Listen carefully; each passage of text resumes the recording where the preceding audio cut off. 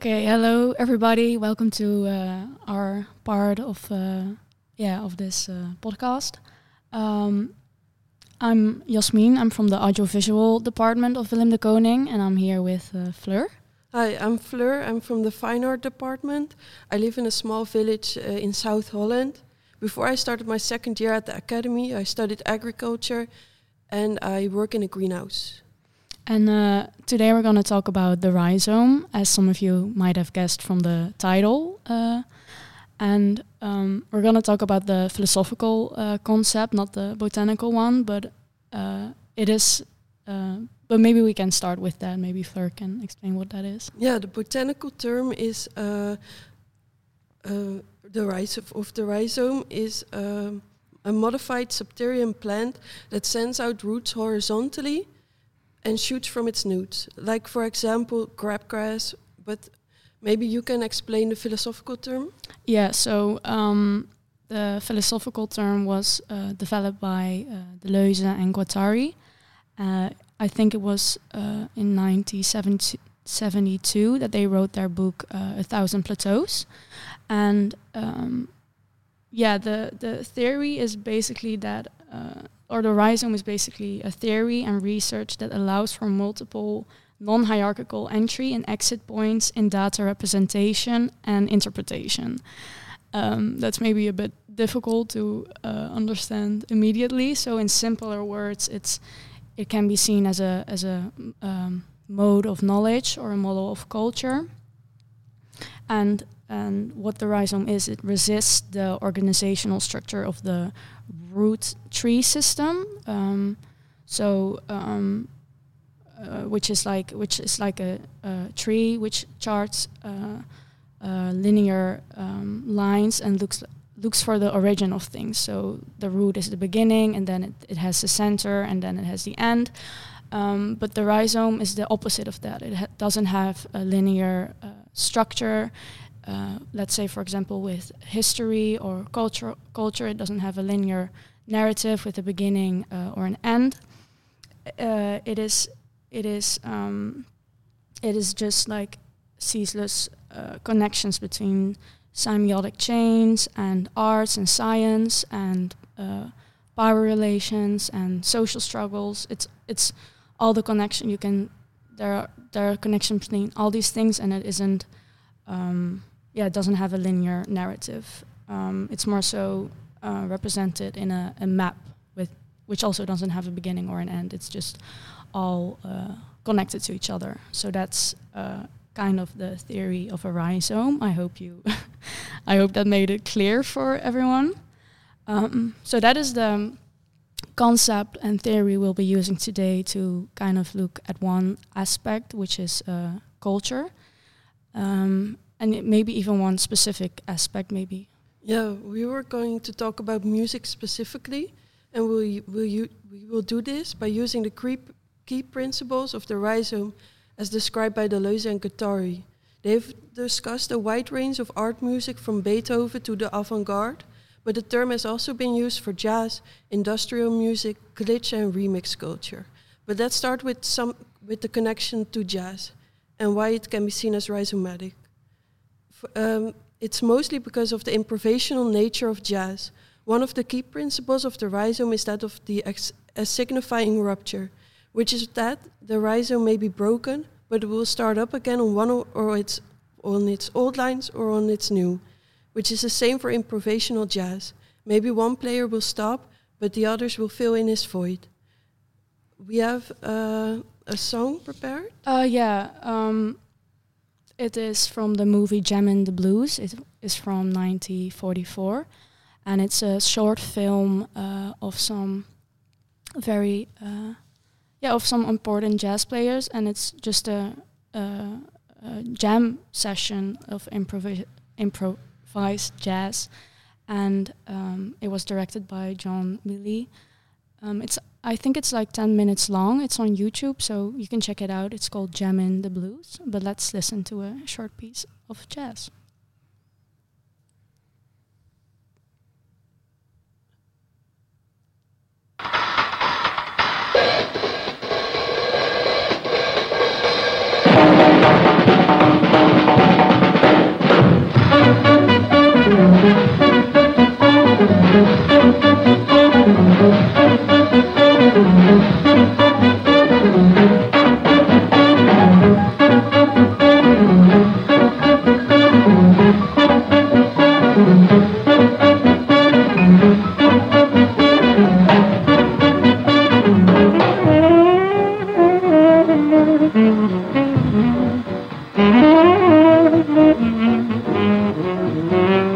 Okay,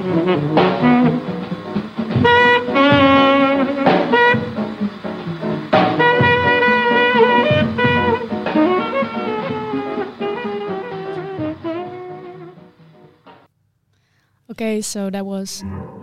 Oh, sorry. That was a short piece, but if you like that kind of jazz, you can check it out on YouTube. But with this type of music, a lot of problems occur with music that tries to be rhizomatic with, for example, the sheet music, because it is always written in a linear way. So it's not really freed from that kind of structure. But there have been assemblies and orchestras that try to make something that is truly rhizomatic. For example, the piece The Talking Board, which was made in 2011 by the Decibel New Music Assembly in Perth, Australia. And what they tried to do was... they projected not the sheet music on the wall, but circles and shapes and different colors, and every player had a shape and color they had to look at, and this projection was constantly changing with the audience and what was happening. So it was reacting to everything, and it was also more like a map, the music notation. And not so much, linear sheet music. So it's quite interesting, and also sounds a bit strange, I find. Maybe you can tell me what you thought of it. It's also on YouTube, and it's called The Talking Board. So let's listen to a small piece of that.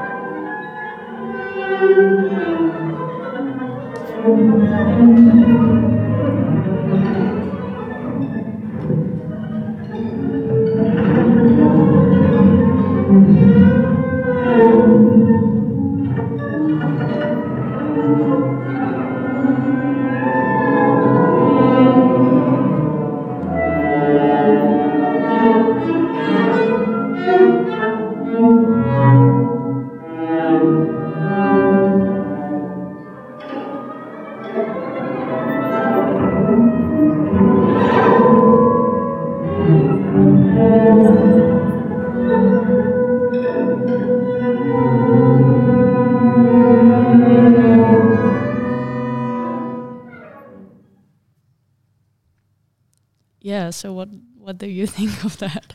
Well, I think it's very eerie and a bit dark. Yeah, it sounds a bit dark, right? Yeah. Yeah.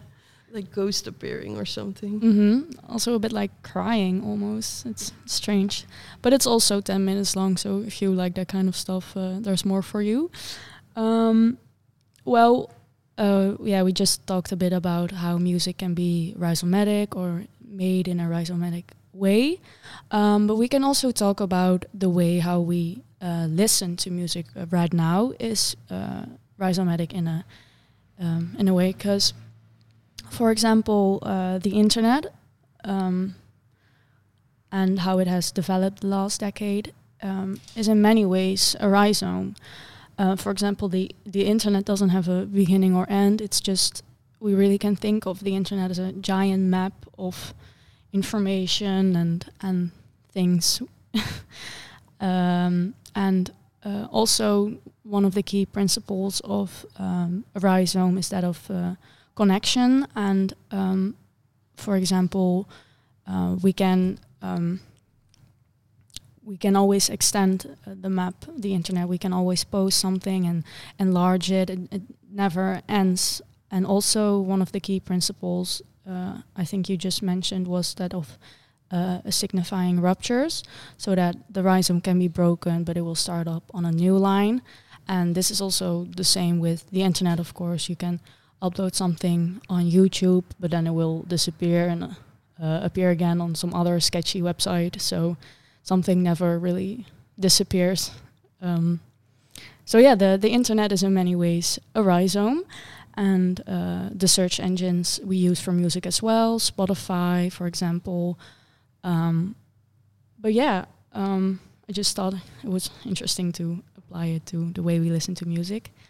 And talking about the internet, I found something. I found a musician, or actually an interdisciplinary artist called Ben Glas, who also worked with the principle of the rhizome, and he used this philosophy to create an album. And I think it's on SoundCloud and on his website.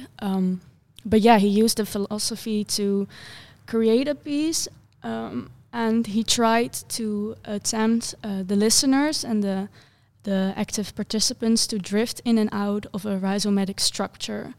So he uses like different rhythms and different sounds, and it's, for me personally, I don't know if I drift in a rhizomatic structure, but it does something to me. Like I do sort of get in a trance. Maybe you can, I don't know, have you heard it? No, not yet. Okay, so yeah, maybe you can tell me if it worked for you. It's actually 20 minutes long, but we'll listen to a short bit. Okay. See if it works.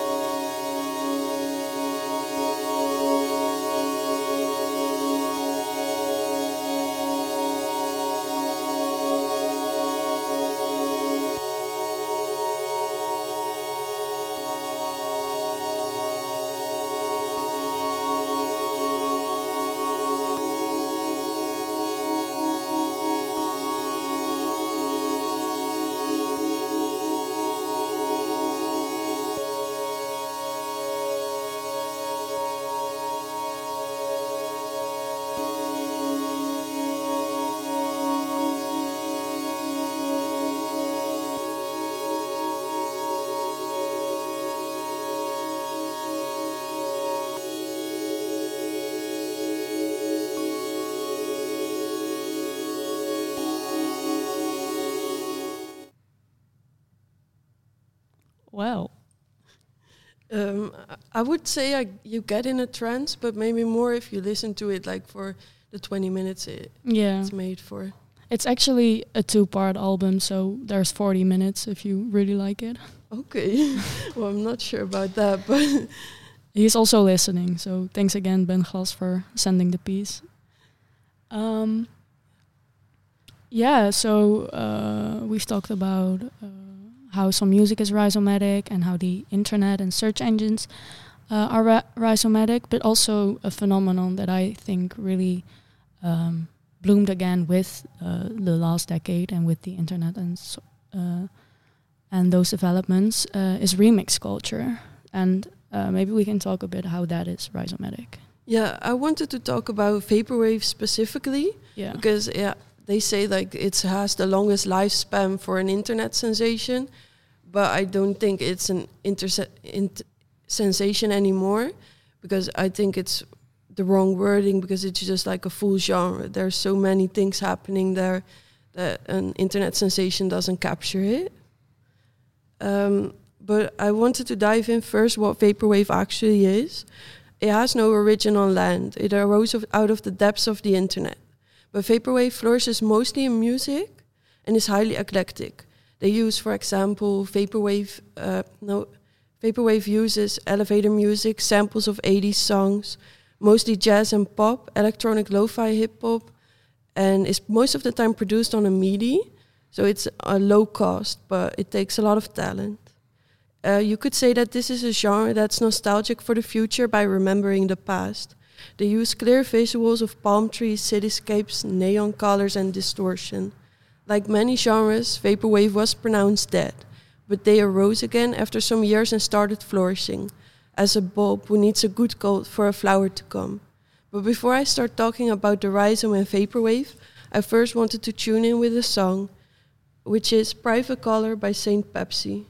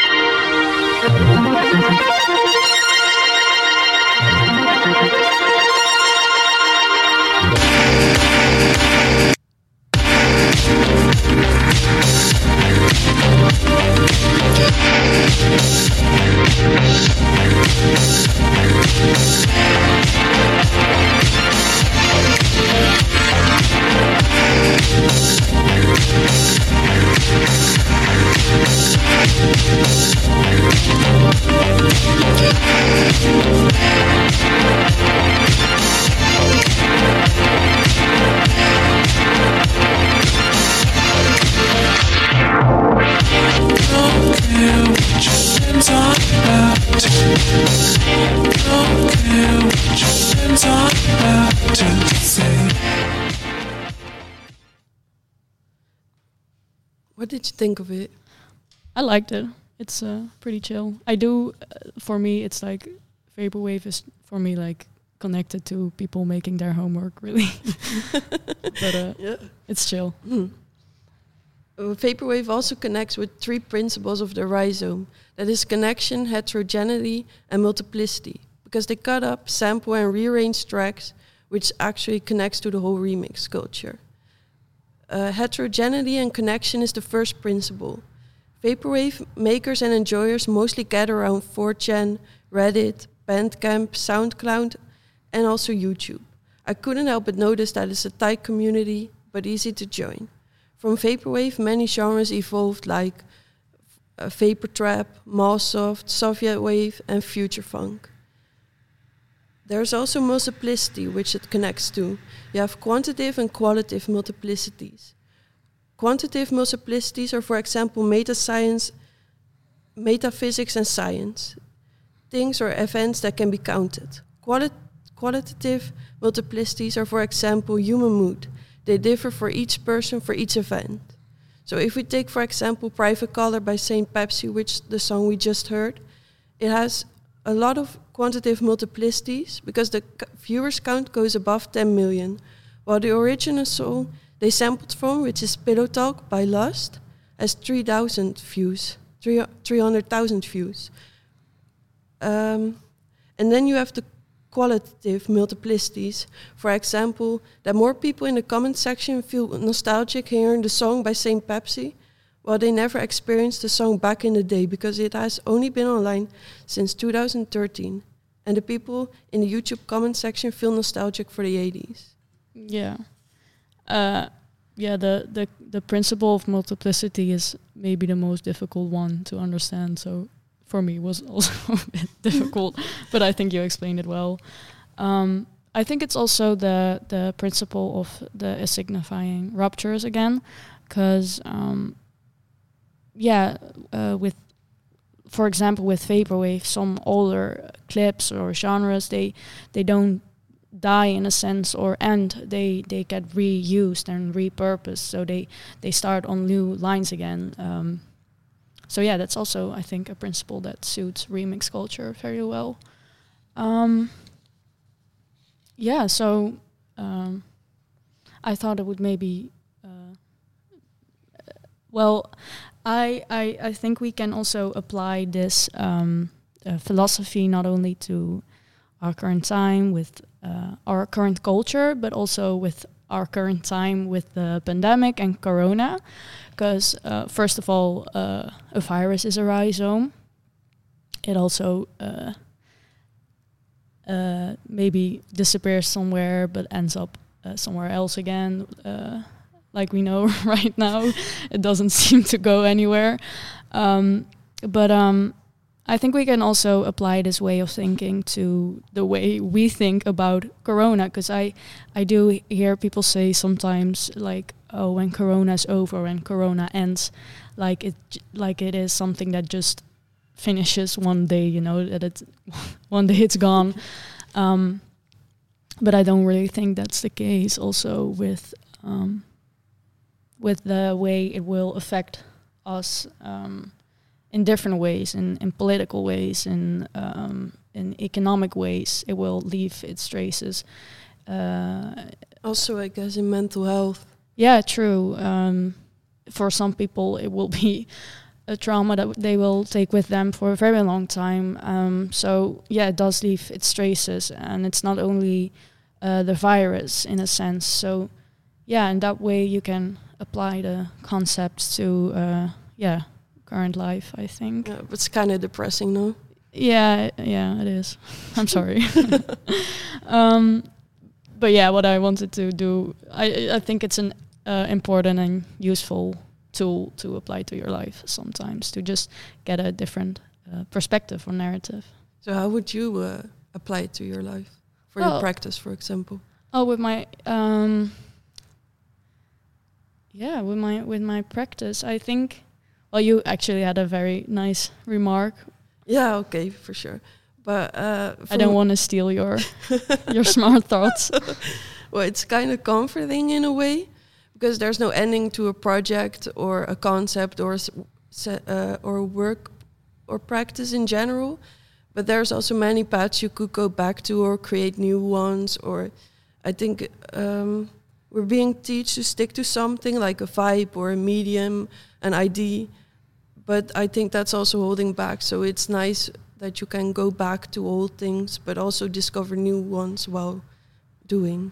Yeah, that's a really good one. I think we work on creative projects, and then we get a deadline because we need one, it's necessary, but it's not really the deadline. It can still be developed and maybe brought back in 10 years, I don't know. Some people do 2 years over a painting, so... Yeah, true. Yeah. So it doesn't have to end with the deadline, I guess.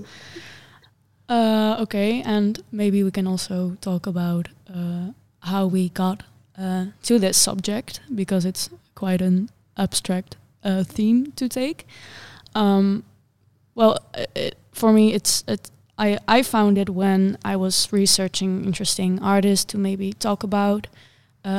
Once I heard I got this elective and got the opportunity to talk on the radio.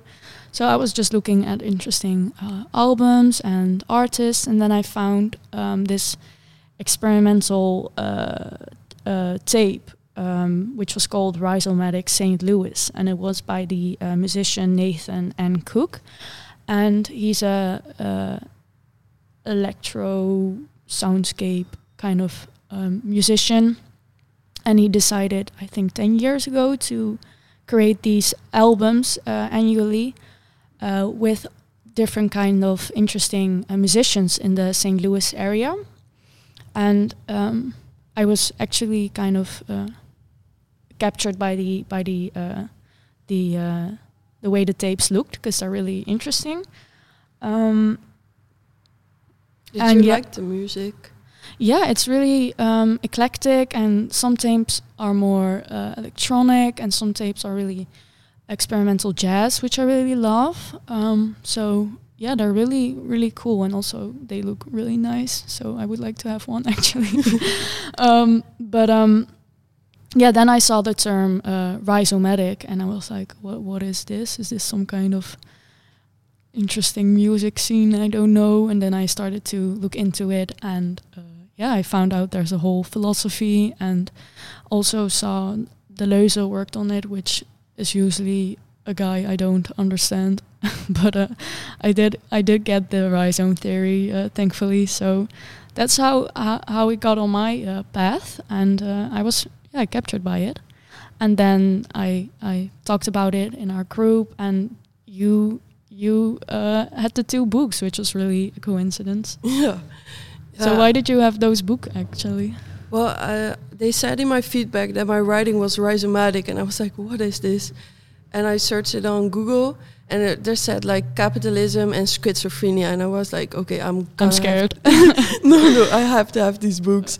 So, but I find it really hard to read. And then I thought, well, this is a good opportunity to actually go do it. Mm-hmm.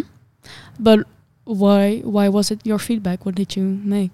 I made a website with some embroidery and writing, and they combined it in an audio. But they told my writing was like not ending in a. You could read it from anywhere. Mm-hmm. Yeah, So which is also with the books, right? Yeah, for sure. You can go pick any essay and read it from there. Yeah, the Deleuze and Guattari wrote the book in a rhizomatic way. We could have actually done this in a rhizomatic way, but we I don't know why we didn't try that. I think it's too confusing. Yeah, maybe. But yeah, you can start the book from anywhere. I thought I read somewhere that they did have, like, they did begin with an intro and finished with an ending, but it was more as a joke because it really doesn't matter where you begin in the book. Yeah, I like to borrow them, actually. What do you like? To borrow your Oh, books. yeah, for sure. But yeah, that was a coincidence that this topic both came on our path, I guess. Yeah.